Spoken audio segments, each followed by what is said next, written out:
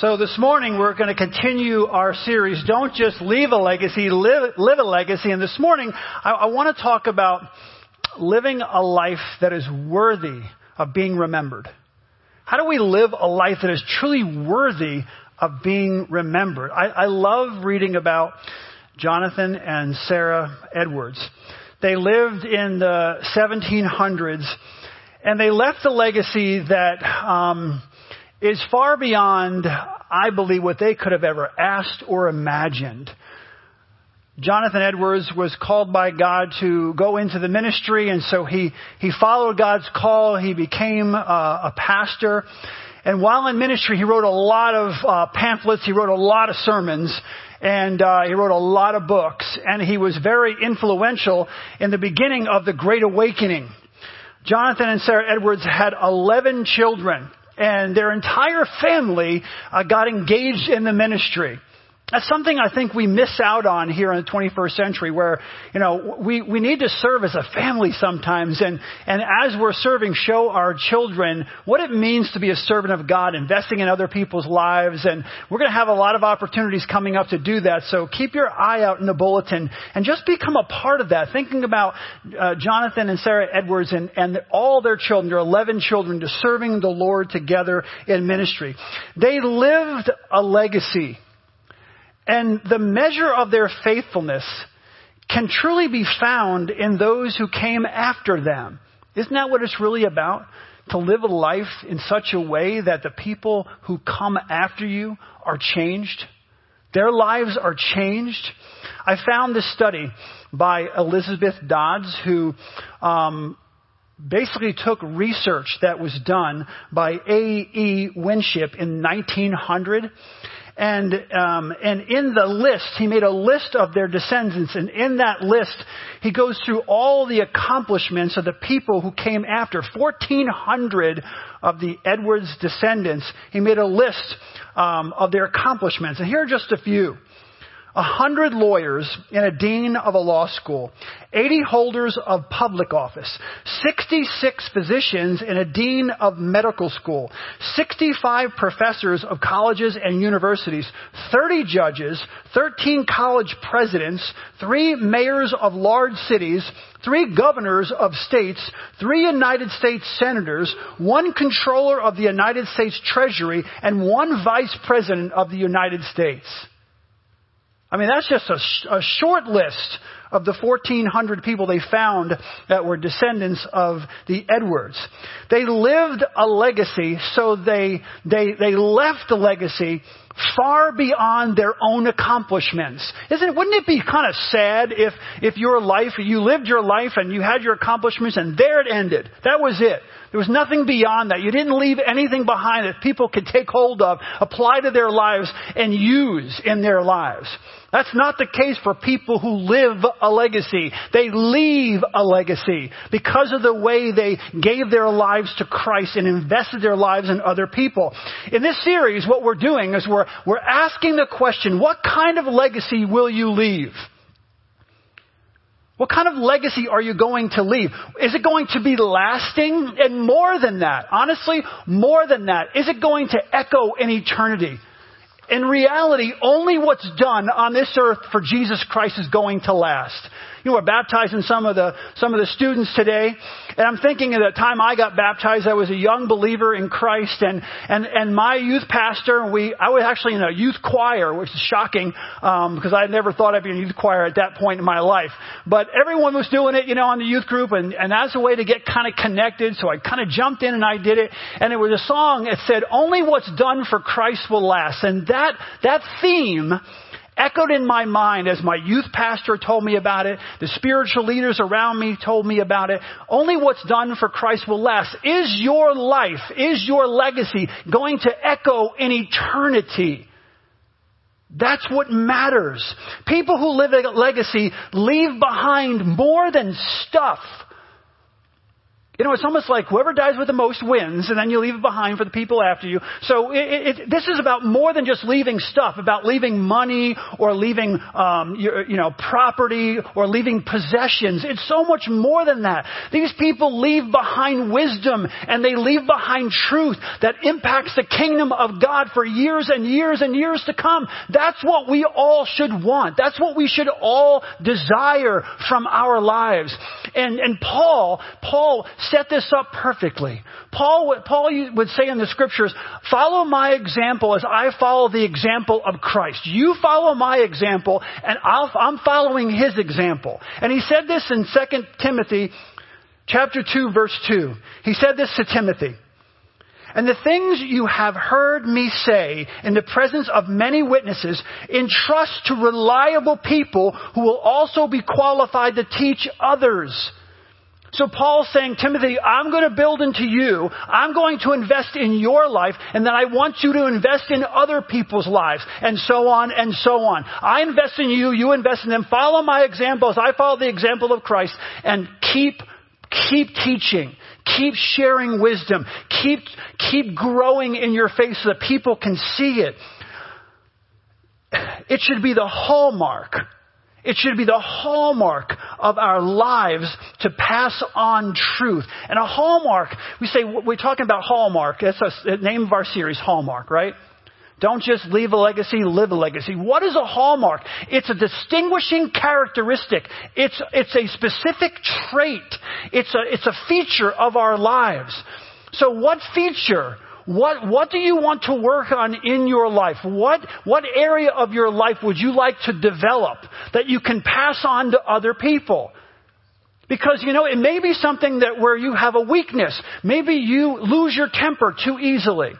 That's something you can work on, and you can become a patient person. Two things are going to happen, right? You're going to pass on that patience to your children and the people around you. How to be a patient person when difficult things arise in your family, in your community. How do you remain patient and calm and not just react in anger? You can show people how to do that, but you can also show them through your actions and working on that how you can turn from one person who was an angry person and now you're a patient person. They're saying, how did that happen? Through the power of Christ in your life. You become a witness and you train other people through your actions. Ask yourself that question. What characteristics or traits does God need to develop in me that I can then share and pass on to other people? For the next few minutes, here's what I want to do. I want to look at two biblical principles that will help guide you in that decision. Things you need to work on, things you want to change, how you want to grow. Two biblical principles that will help guide you in that decision. In Psalm 112, verses 1 and 2, we read this. How blessed is the man who fears the Lord, who greatly delights in his commandments. How blessed is the man who fears the Lord, right? Who fears the Lord and greatly delights in his commandments, in his word, in what he's trying to teach. He says his descendants will be mighty on the earth. And the generation of the upright will be blessed. The generations that come after that kind of person will be mighty on the earth. They will be strong. They will be vibrant. They will be people who influence. They will be mighty on the earth. The generation of the upright will be blessed. Those generations after you, God will bless. You're passing on a blessing, an emotional, a spiritual, a physical blessing on those people. So number one, okay, there are two biblical principles. Number one, first and foremost, to leave a legacy, you need to have a relationship with God. You need to have a relationship with God, and you need to have the courage to honor His word. This is really hard. The rest of the sermon, hang on, okay? We need to have the courage to honor His word. If you have committed yourself to Jesus Christ, if you're saying I'm a follower of Jesus Christ, then you need to have the courage. I need to have the courage to honor His word. When we gave our lives to Jesus Christ, when we gave our lives to Christ, when we bowed our heads and we said, you are the Lord of my life, we committed to live by His Word. We committed to live by the Word of God. You know, some of you may not have grown up in a perfect household and with your parents, the perfect kind of family. And so you don't really, maybe your dad's not around, maybe your mom wasn't around, or whatever the case may be. But you know what? My dad wasn't around. You know how I learned to be a man? You know how I learned to be a husband and learned to be a father? From the Word of God. What better place to learn how to be a man than from God Himself? Right? What better place?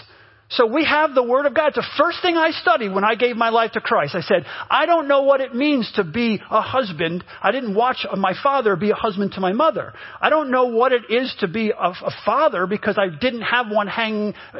He wasn't around when I was growing up. But I learned that from the Word of God. And how much richer can we be? So here's the thing. When we gave our lives to Christ, we committed to follow the Word of God in every area of our lives. So here's my question, if that's the case. Why then do we cave? Why do we cave so easily to the pressures of this world? We bend like a willow in a storm to the will of the world around us. So many times as Christians, I'm not just picking on here at Grace Chapel. I'm talking about Christianity in general in the 21st century. We bend like a willow in the wind to every whim that comes along, every social thing, every cultural change. We just bend like a willow in a storm to its will. And why do we do that when we've committed our lives to Christ? Scripture that is so clear. So clear, thou shalt not, whatever scripture, pull it out, so clear, okay, is now challenged not by the world, they challenge it anyway, but by believers, it's challenged or it's reinterpreted. Well, that's not what Romans means, that's not what Leviticus means, that's not what this means, that's not what that means. They reinterpret it. So it's challenged or reinterpreted or totally ignored to accommodate our feelings. Well, this is what I think. This is how I feel. Or our desires. Well, this is what you want. So you manipulate the Bible to make sure it says what you want it to say. So we ignore it to accommodate our feelings, desires, and honestly, our false sense of identity. This is who I feel like I am. We twist things around. And let me read you a passage of scripture that you really need to take, all of us really need to take to heart. Isaiah Chapter 5, verses 20 through 23. It says this, woe to those who call evil good and good evil, who put darkness for light and light for darkness, who put bitter for sweet and sweet for bitter. Woe to those who are wise. This is how I feel. This is what I think. This is where I believe. These are my desires. Woe to those who are wise in their own eyes and clever in their own sight. Woe to those. Woe to those who are heroes at drinking wine and champions at mixing drinks, who acquit the guilty for a bribe, but deny justice to the innocent. Woe to those. And I just thought, let's look up the word woe. A condition of deep suffering from misfortune, affliction, or grief. Ruinous trouble, calamity. So those who basically make up in their own minds what's right and wrong and challenge God on what they think is right and wrong, that's what woe means. God's word doesn't change. Hear me out. God's word doesn't and will never change to accommodate the shifting sand of our culture. Will not change. Will not accommodate it. Will not move. Will not be budged. It is a stone. It is the cornerstone. It is not moving. And no matter what the culture decides and how it shifts and all the things that are happening, the Word of God will not change to accommodate the culture. Our culture constantly changes and finds their identity in whatever the whims of that culture is at the time. We find our identity in our sexuality. We find our identity in our wealth. We find our identity in our fame. We find our identity in our power. We find our identity in our appearance and how we look. But let me be real clear. The Bible is really clear. As a follower of Jesus Christ, the only place you find your identity is in Christ. That's the only place. Who does God say you are? You are a royal priesthood, a holy nation, a person belonging to God. You're a joint heir. You're a relationship. You're a joint heir with Jesus Christ. Greater is he that is in you than he that is in the world. All those things that are true. That's where you find your identity. All these other things, shifting sand. Why do you think the culture is so confused and messed up? You have no idea who they are. No idea about their identity. Because they've denied God and decided for themselves what's right and wrong. And that only harms culture. That only harms the individual. A believer finds their identity only in Christ. Ask yourself, do you believe the word of a friend or a family member or a coach or a teacher? Honestly, even a pastor when it comes to social issues. Do you believe the word of a friend when it comes to social issues and reject, or like I said before, reinterpret the word of God if it doesn't tell you what you want to hear? This doesn't fit into what I like or I feel good about. So therefore I'm going to ignore, I'm going to reject, or I'm going to reinterpret the word of God so it fits what I think because I don't like what it's saying.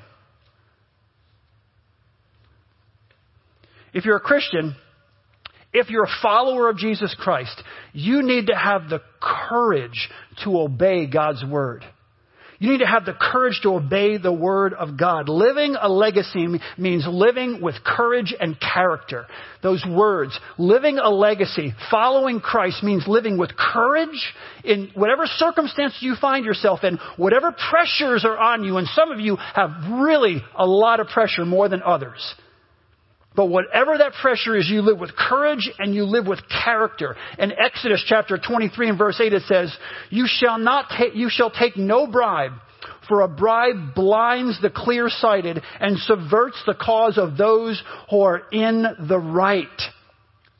The world, my friends, the world is filled. It's filled, with bribes. It's filled with temptations. It's filled with pressure and promises. No matter where you go, you're in school, you're under pressure to adhere to a certain group. They want you to act this way, and they want you to treat other people a certain way. Let's torment this person because he's weaker than us. And they push you and they pressure you into doing that. It's a bribe, if you will. They're luring you in with, if you do this, you're accepted by us. That's a bribe. Or a promise. If you do this, you're going to feel this way. You're going to feel that way. You're going to feel better about this. It's going to feel this or that or the other thing. Or a temptation. It's a temptation. Here's the question. Is your faith, is your character up for sale? I have a friend who spends a lot of time overseas, and he does a lot of business overseas. And recently he was in a country and he was around a table of 14, 15 other business people, other leaders in the community. And there was a project that is going to be done in that community, and they want the project to be done in their area. So they had the meeting. They were all talking about the meeting's ending, and they're all leaving the room. And all of a sudden, one of the people who's there to kind of help out, one of the underlings slips a middle envelope to my friend. And he kind of looks in there. He's wondering what's this is. And he opens it up. $25,000. $25,000 was in that envelope. And he said to the one man, he said, what's this? He said, oh, that's yours. That's yours. You keep that. You keep it. He said, for what? Well, no, we just want you to have it. We want you to have this, and you keep it. It's yours. You take it with you. He said, I'm not taking this money with me. It's not my money. I don't need it. Why am I getting this money? He knows why he's getting the money, because those people want to bribe him. When he takes the $25,000, now they've influenced, they've pulled. He's like the willow blowing in the wind. When there's a storm coming, you watch a willow tree and then watch an oak tree. Oak tree may lose a few leaves, but it's strong. He said, no, I'm not taking this money. He gave it back. Why? Because his faith is not up for sale. His character, his integrity, his courage, those things are not for sale. Our character, our courage, our integrity, our faith should not be for sale. God calls us to stand for truth regardless of the consequences. If it costs you friendships, it costs you friendships. If it costs you money, if it costs you $25,000 when you need that money, it costs you money. Whatever it costs you, you stand for truth regardless. You have to have the courage to stand for truth. Christians have become tame and subdued in the 21st century. We live like one foot in the world and kind of one foot in the church. We care so much about what other people think. We care so much about what culture thinks that we're afraid to stand up for God's truth. My friends, here's the reality that we all need to hold on to. We all need to live to an audience of one. We need to live to an audience of one. It doesn't matter what the rest of the school thinks. It doesn't matter what the rest of the people at work think. It doesn't matter what the rest of the community thinks. I need to live to an audience of one, not to a crowd. The crowd doesn't influence my decisions. The Word of God does. Because I'm going to tell you something. At the end of your life, it's going to be you laying on your deathbed. And here's what you're going to be thinking. Who am I? What kind of life did I live? And you don't want to be laying there as a man or a woman, an old man or an old woman thinking, I was a coward. When difficult decisions need to be made, I took the easy road. I compromised my integrity. All of us want to be laying on our deathbeds and know who we are because we live to an audience of one throughout our entire lives. We need to make sure that that's the kind of people that we are. We don't need to care about what everybody else thinks. Here's the problem now in our culture. We refuse to take personal risks as Christians. We've become, I'm going to say it again, tame, weak. We refuse to take personal risks. We refuse to fight the battles that need to be fought. Instead, we follow the world's lead and allow the world to dictate our destiny. Who we're going to be when we get old and we're lying in that deathbed. The fear of what other people think paralyzes us. It paralyzes us. What if they call me a hater? What if they say I'm intolerant? What does the Word of God say? And why does the Word of God say it? You know why the Word of God says what it says? Because God loves you and knows if you follow His Word, your life is not going to turn out some heap. It's going to turn out to be exactly the way He designed it to be. He loves every single person. And we push back on culture. We're actually helping and loving other people. It's not loving to just tell people what they want to hear. I mean, try to do that in your own with your children. Just tell them what they want to hear. Right? Let them do what they want to do. I'm sure it'll all work out. Start that when they're babies and let them for 18 years do what they want to do, say what they want to say, live the way they want to live. Any whim that comes along, let them do it. I promise you it'll work out perfectly. Doesn't that sound really dumb? God loves people and He needs His people to stand up for truth and to hold the line on what is true and what is right. We shrink back and allow the enemy constantly to take more and more and more territory. And we just kind of like wimp out and don't stand up for God's truth. David Livingstone was a famous missionary to Africa. And I love his quote. He said, I'll go anywhere as long as it's forward. I will go anywhere as long as I'm going forward. We need to have that same never back down kind of attitude. Instead of being Christ-like, instead of standing up for truth and marching forward, what we do in Christianity sometimes is we hold our finger up to see which way the political or the social or cultural wind is blowing, and then we make a decision. I can tell you what your worldview is. I can tell you what you think already. I can tell you what you should stand up for already. So can you. It's right there. I don't have to hold my hand up to see which way the political wind is blowing or see what culture is saying now that'll be completely different 25 years from now. I already know where I stand. I'm standing on the solid rock of Jesus Christ, and He doesn't move to accommodate culture, and so I don't either. Because again, at the end of my life, it's going to be me and God. It's going to be me and God, and no one else is going to be there. And I will not lay in my bed as an old man and think you were a coward. You were a coward. coward. You said one thing when you were in the pulpit and you lived a different way when you left it. You were a coward. I will not do that. You all know me. What I say here, I say at home, I say on vacation, I say, it doesn't matter where I am because I live to an audience of one. Do I make mistakes? I certainly do. And I have a God who forgives me when I ask for forgiveness. But I will be darned if I'm an old man and think about somehow woulda, shoulda, coulda. I don't want to shoulda, coulda anything. I want to do it. I want to know what God calls me to do, and I want to live. I want to live according to the legacy that Jesus Christ has given to me. If the culture calls something social justice, we all just follow in. I take that back. So many people just fall in line, even if the Word of God is clear. Even if biblical truth clearly dictates otherwise. We abandon God's justice. We abandon what God says is justice for a world's definition of social justice. Let me explain something to you. I'm not saying social justice people are evil at all. People talk about that all the time. But let me explain. I want you to think this through intellectually. True justice doesn't need another word to describe it. God determines what is just and unjust very clearly. God determines what is right and wrong very clearly. God determines what is good and evil very clearly. So if now this culture changes and calls something social justice, and it's, social, I can't go against that. You can if it goes against the Word of God, you can. Justice is justice. It doesn't need another word to describe it. And it is God who determines what's right and wrong, not some individual or group of people who yell real loud. If we're afraid to stand for truth, think about this. How are we ever going to live a legacy? There's an old saying, but it's a true saying. And I think if you've never heard it, you need to write this down.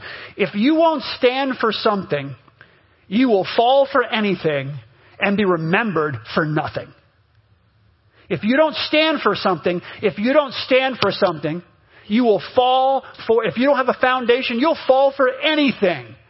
And my friends, you will be remembered for nothing. If we're going to leave a legacy, we need to live, hear my words, with aggressive courage. Aggressive courage. If we're going to live a legacy, we need to live with aggressive courage. I just love this. I love this. Love this quote. The devil whispered to the warrior. I said to him, you will never withstand the storm that's coming. That's what the devil whispers to all of us, right? He says, you think you're a Christian, whatever. You're never going to withstand the storm that's coming. The devil says to the warrior, you will never withstand the storm that's coming. And the warrior says back, I am the storm. I am the storm. I am filled with Jesus Christ. I have the resurrection power of Jesus Christ flowing through me. The Holy Spirit lives in me. Greater is He that is in me than he that is in the world. Nothing on this planet is more powerful than a person filled with the Spirit of the living God. Nothing can stop you. Nothing in creation. This side of the heaven or earth. Nothing. Why? Because God is for me. Who can stand against me? If God is for me, who can stand against me? I am the storm.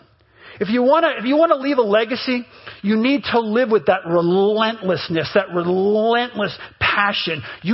Sometimes, we talked about this a couple months ago, sometimes you need to be the thunder, right? Be the thunder. Sometimes you need to be the storm.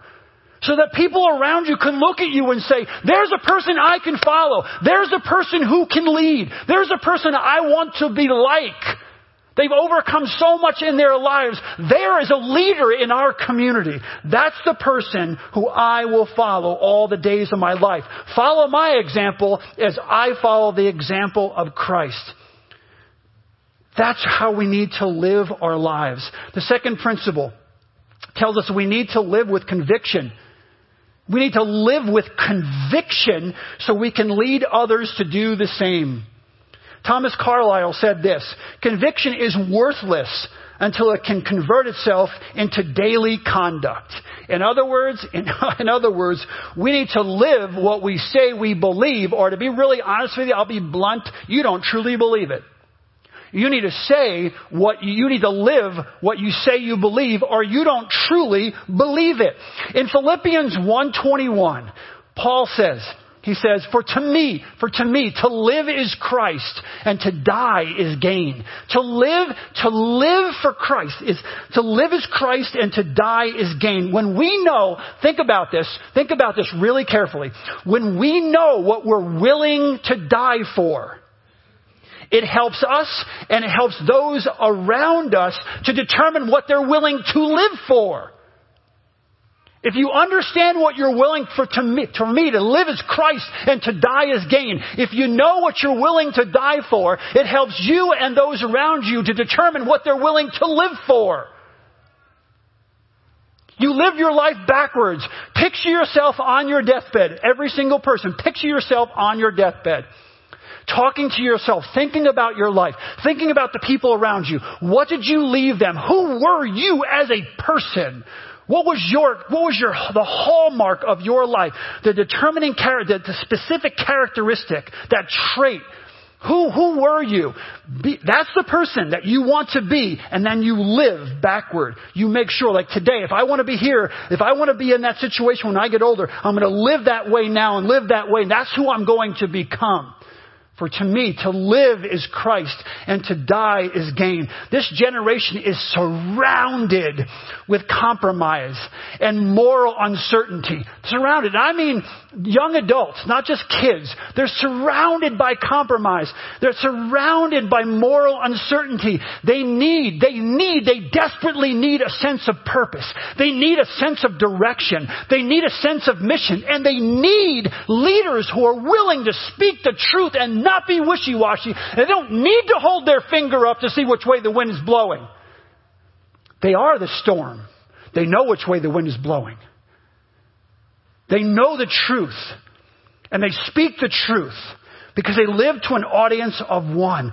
What do you want to pass on to your children and to your children's children? What do you want to pass on? The goal should be, my friends, to leave a heritage, not just an inheritance.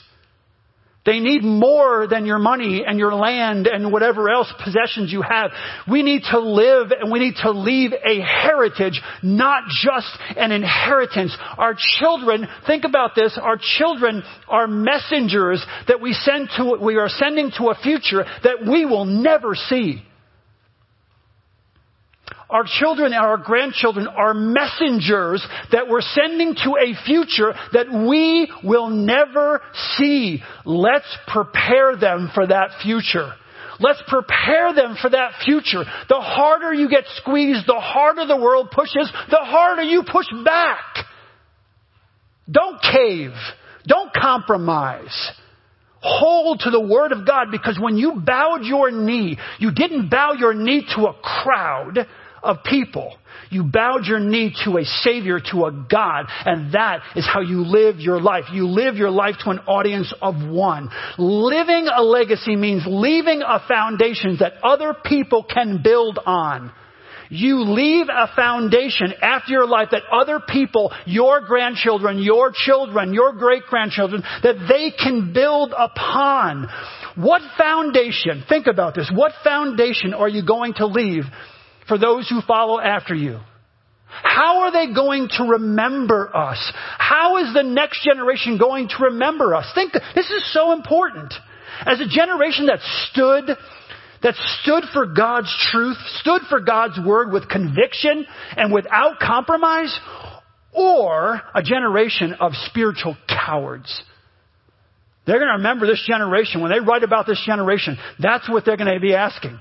Were we the generation that had all this pressure, but we stood on the Word of God? We stood with character and integrity. We would not budge. We would not compromise. We would not let our convictions be ripped from us. Is that what they're going to think? Or are they going to think, someone needs to step up because I come from a generation of spiritual cowards? I, for one, will not be in the second category. Nothing else matters to me in my life more than that. I will live. Sometimes I think, well, we go to church and we talk about this and we talk about these niceties and whatever else, and it's like some kind of game. Like people get baptized. That's not a game. They gave their lives to Christ. Now they've committed to all of you before you to say, I want you to hold me accountable to live for Jesus Christ. All these things that we talk about, this is no game, and it's all true. God is real. God is real. I'm 100% sure there is a God. Jesus Christ is His Son. All of what we're talking about is true, but we live it like it's a game.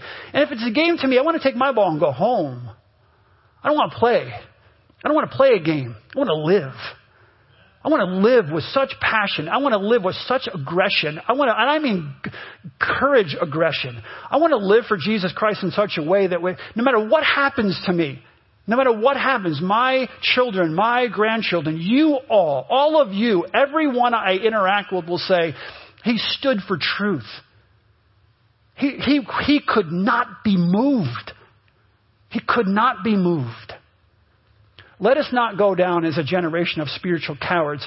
Let us go down as a generation that stood on the Word of God first and foremost and could not be moved because we are the storm. Let's pray. Father God, I know this is tough. I know this is hard. It humbles my heart, Lord, so much to even think about preaching sometimes, because I know this is such a challenge for every single one of us. I include myself. God, we live in a really difficult world. Some people live in a world that's even more difficult than others, and they're thinking, how am I going to get through this? The answer is Jesus Christ.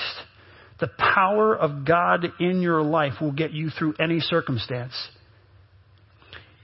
God, we claim this morning that we will become the people that you created us to be, that you designed us to be, that you gifted us to be. We pray, dear God, that when tough times come, not only will we be the storm, but we'll be the storm for each other. That we will stand up for truth together.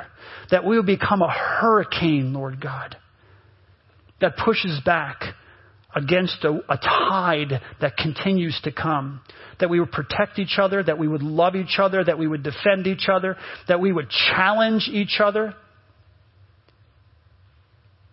that we would love each other and forgive each other, Lord God, so we can stand together and be the church. Be a remnant of people who truly want to follow you with all their hearts and all their souls and all their mind and all their strength from now until the day we pass and see you face to face. We pray these things in Jesus' precious and holy name. We love you. You're awesome. You're awesome. In Jesus' name, amen. Have a great week.